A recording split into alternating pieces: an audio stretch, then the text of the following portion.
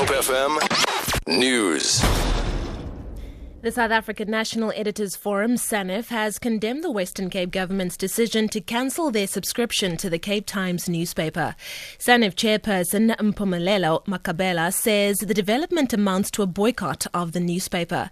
The provincial government reportedly informed all heads of department last week to not renew their subscriptions nor initiate new ones.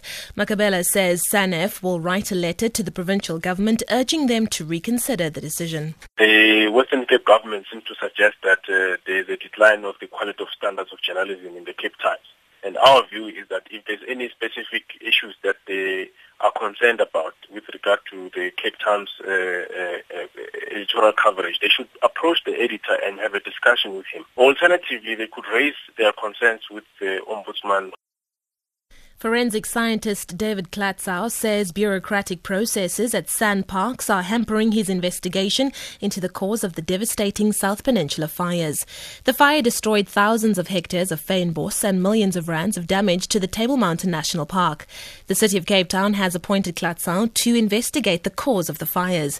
SANParks has allegedly refused him access to their area and has appointed another investigator to run a parallel investigation. Klatzau explains. There seems to be a little bit of confusion as to my role in the fire investigation from SANParks side. And I urge them to realize that we are all fighting the same fight and that it is very much in their interests to assist me wherever possible to investigate these fires. Hundreds of mourners are attending the memorial service of a fallen firefighting pilot at the His People's Church in Parow. 71-year-old Hendrik Biesmare died earlier this month while waterbombing a veld fire in Cape Point. He died while trying to execute an emergency landing. He's been honoured through a missing man flypast, a tradition dating back to World War I. Sisanda Nkwala reports. Speakers have lauded Murray as a man of integrity who loved to share his passion for flying with those around him. They have urged those in attendance to emulate his legacy of living life to the full. Murray died on the 8th of this month in the aftermath of a series of fires that gutted thousands of hectares of vegetation in Cape Point and the South Peninsula. His family will bid him a final farewell in a private cremation service to be held tomorrow. Sisanda Nkwala, SABC News, Cape Town.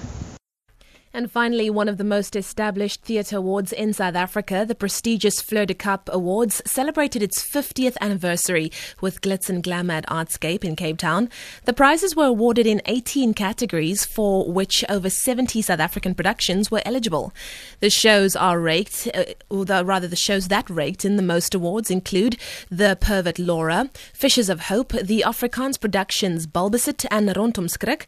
The prize for innovation in theatre went to the Handspring Trust for Puppetry Arts and the Lifetime Achievement Award in Theatre to director Martinez Basson. For Good Hope FM News, I'm Leanne Williams.